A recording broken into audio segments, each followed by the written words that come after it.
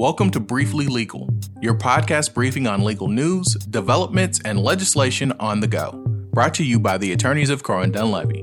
The following should not be considered as a substitute for legal advice. Visit crowedunlevy.com for more information. Hello, everyone. It's your host, Adam Childers, back with the podcast Briefly Legal, brought to you by the law firm of Crowe and Dunlevy. I'm here in the Crow's Nest in Oklahoma City, the day after the solstice, longest day of the year.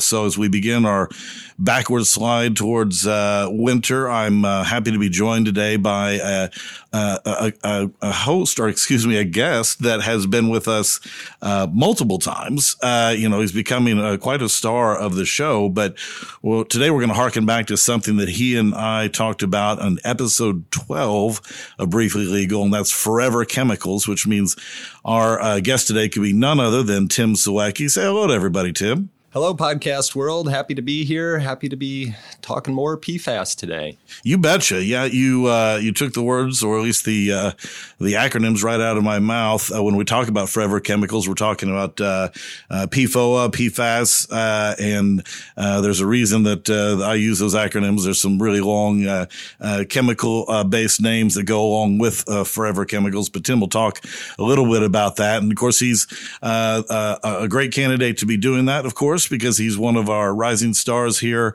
at the law firm, a senior associate. Tim is in our energy, environment, and natural resources practice group and deals with these kinds of issues for our client base on a regular basis, which is why he monitors these situations. And when something new happens that's worth talking about, well, then he reaches out to our producer, Tyler, and says, let's tee up another one of those visits to the Crow's Nest, which is what we have done today. So let's get started, Tim. For those who have slept since episode 12, when we talked about Forever Chemicals, tell us a little bit about PFOA, PFOS, what they are and why they've become kind of something that's really kind of prominent both in the scientific world, but really in the legal world as well. Yeah, good question. So these are fairly long scientific names and acronyms for those names. We're talking about PFAS, PFAS, and this is an acronym for per and polyfluoroalkyl substances. These are organic compounds characterized by a carbon chain, which can be short or long, with a covalent bond or bonded to fluorine atoms. And in nature, it creates a highly durable, persistent, bioaccumulative substance, and in some cases, a toxic substance, we're learning.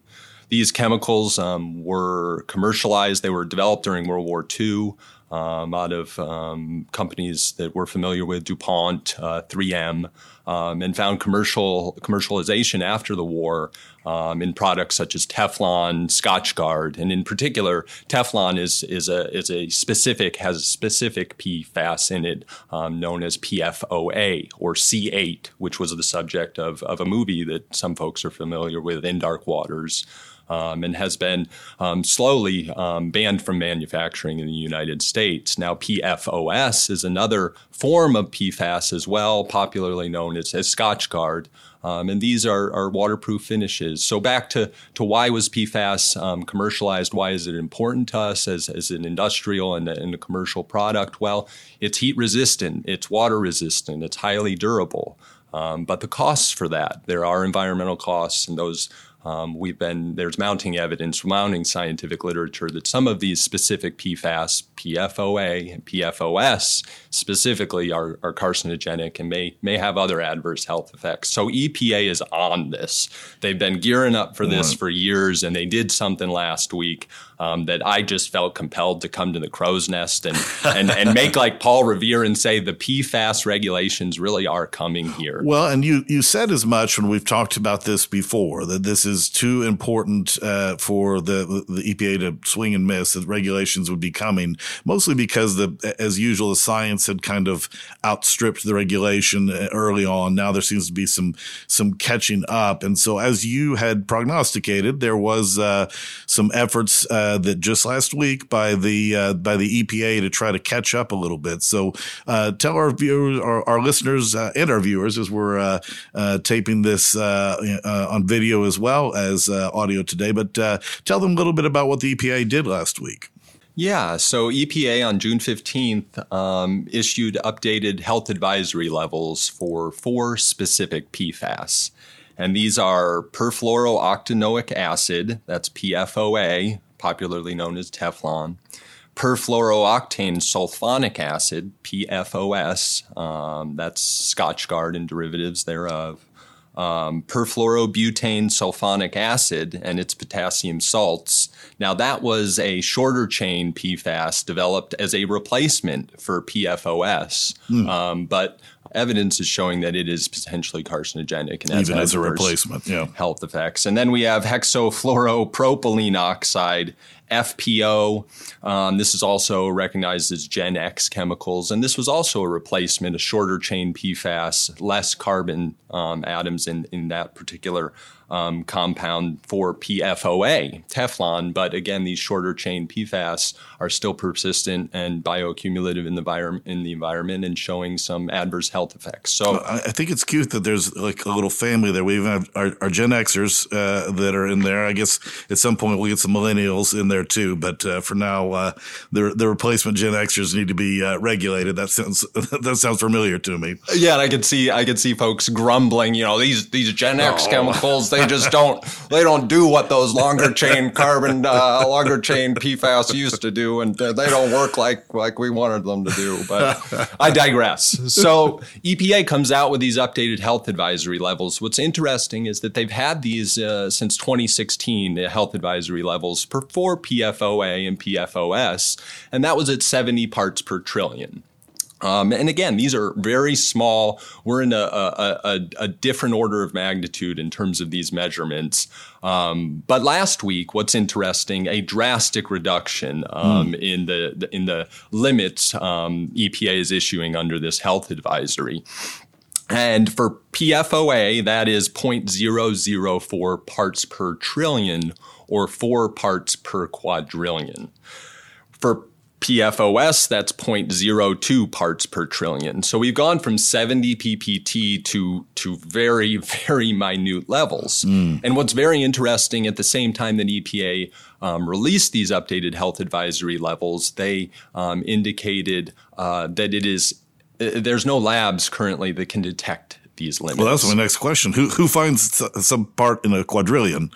No labs at this time. Okay. And EPA is still developing sampling methodologies to address these levels, these detectable levels. What's interesting from the EPA's press releases that went out in concert with the updated health advisories, EPA is essentially indicating that new epidemiological studies, human studies, and animal studies are showing that the presence of any PFOA or any PFOS in drinking water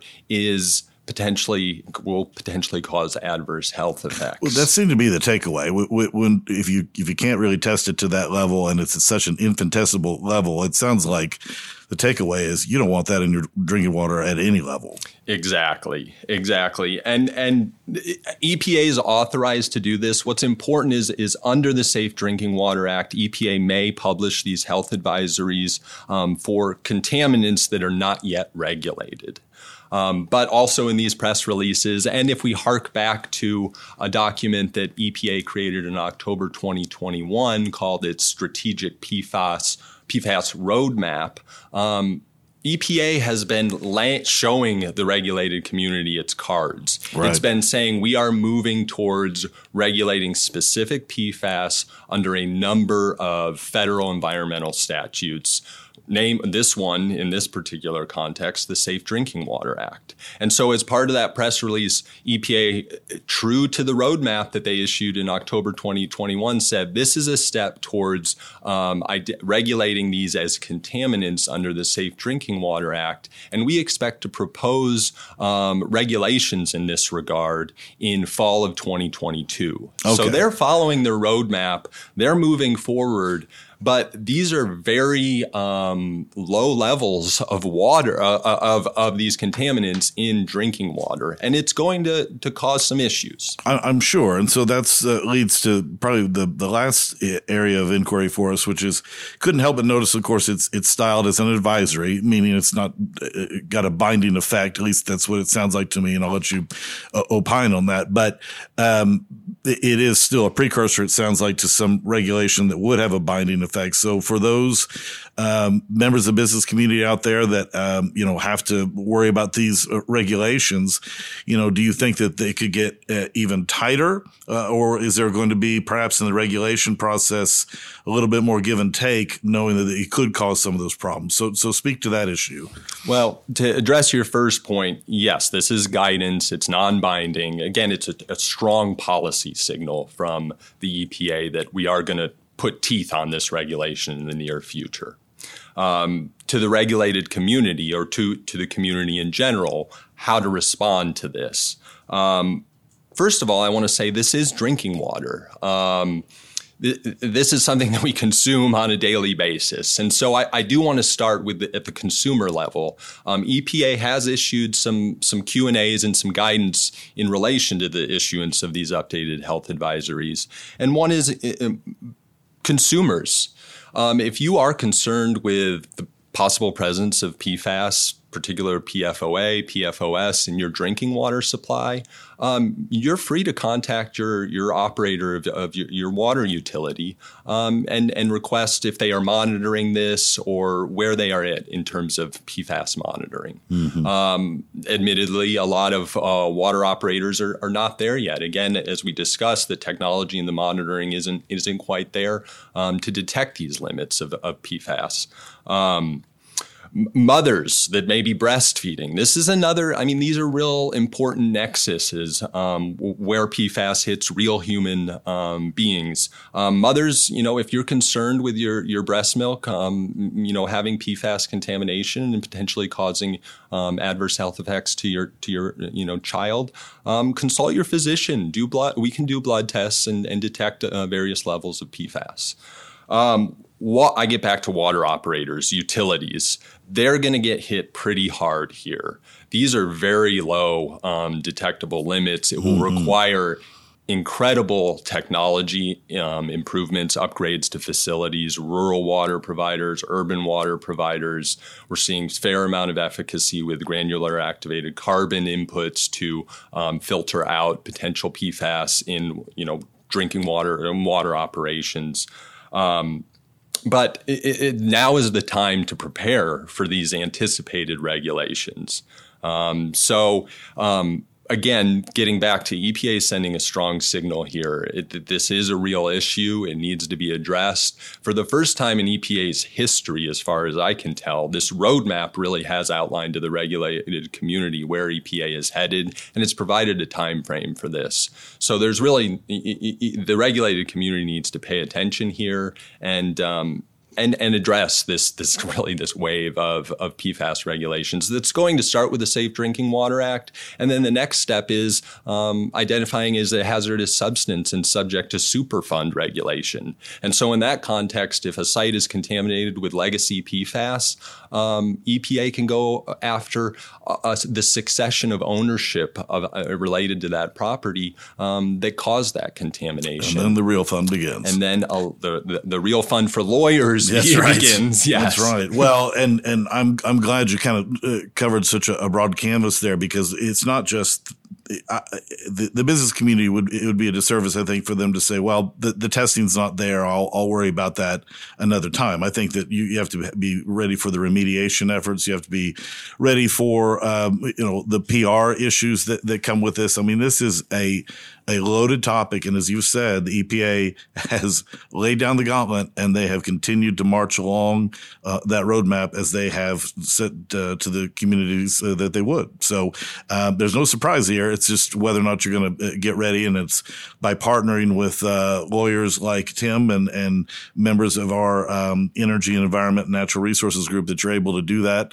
And so appreciate you keeping your eyes and ears on these developments, Tim. And I'm sure this will be the second installment of what will be multi-series in the future, because it's an important issue and one that's really developing by the day. So thanks. Indeed, we could do multiple podcasts on this. There's so much to cover. The PFAS regulations are moving on the daily here, and you need some agility, and you need to stay apprised of what's happening at the EPA level. And I'd be remiss to not point out that a number of states are also setting contaminant levels for various PFAS. And Oklahoma does not have a statute in the books yet. They have had proposed legislation 2 years ago, and then this past session it didn't make it into the session.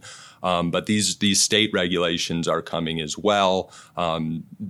We just saw in the latest legislative session in Colorado a consumer protection legislation that is banning PFAS in a number of consumer goods, from cosmetics to clothing, and even intentionally adding PFAS in hydraulic fracturing fluids. That we saw that in Colorado.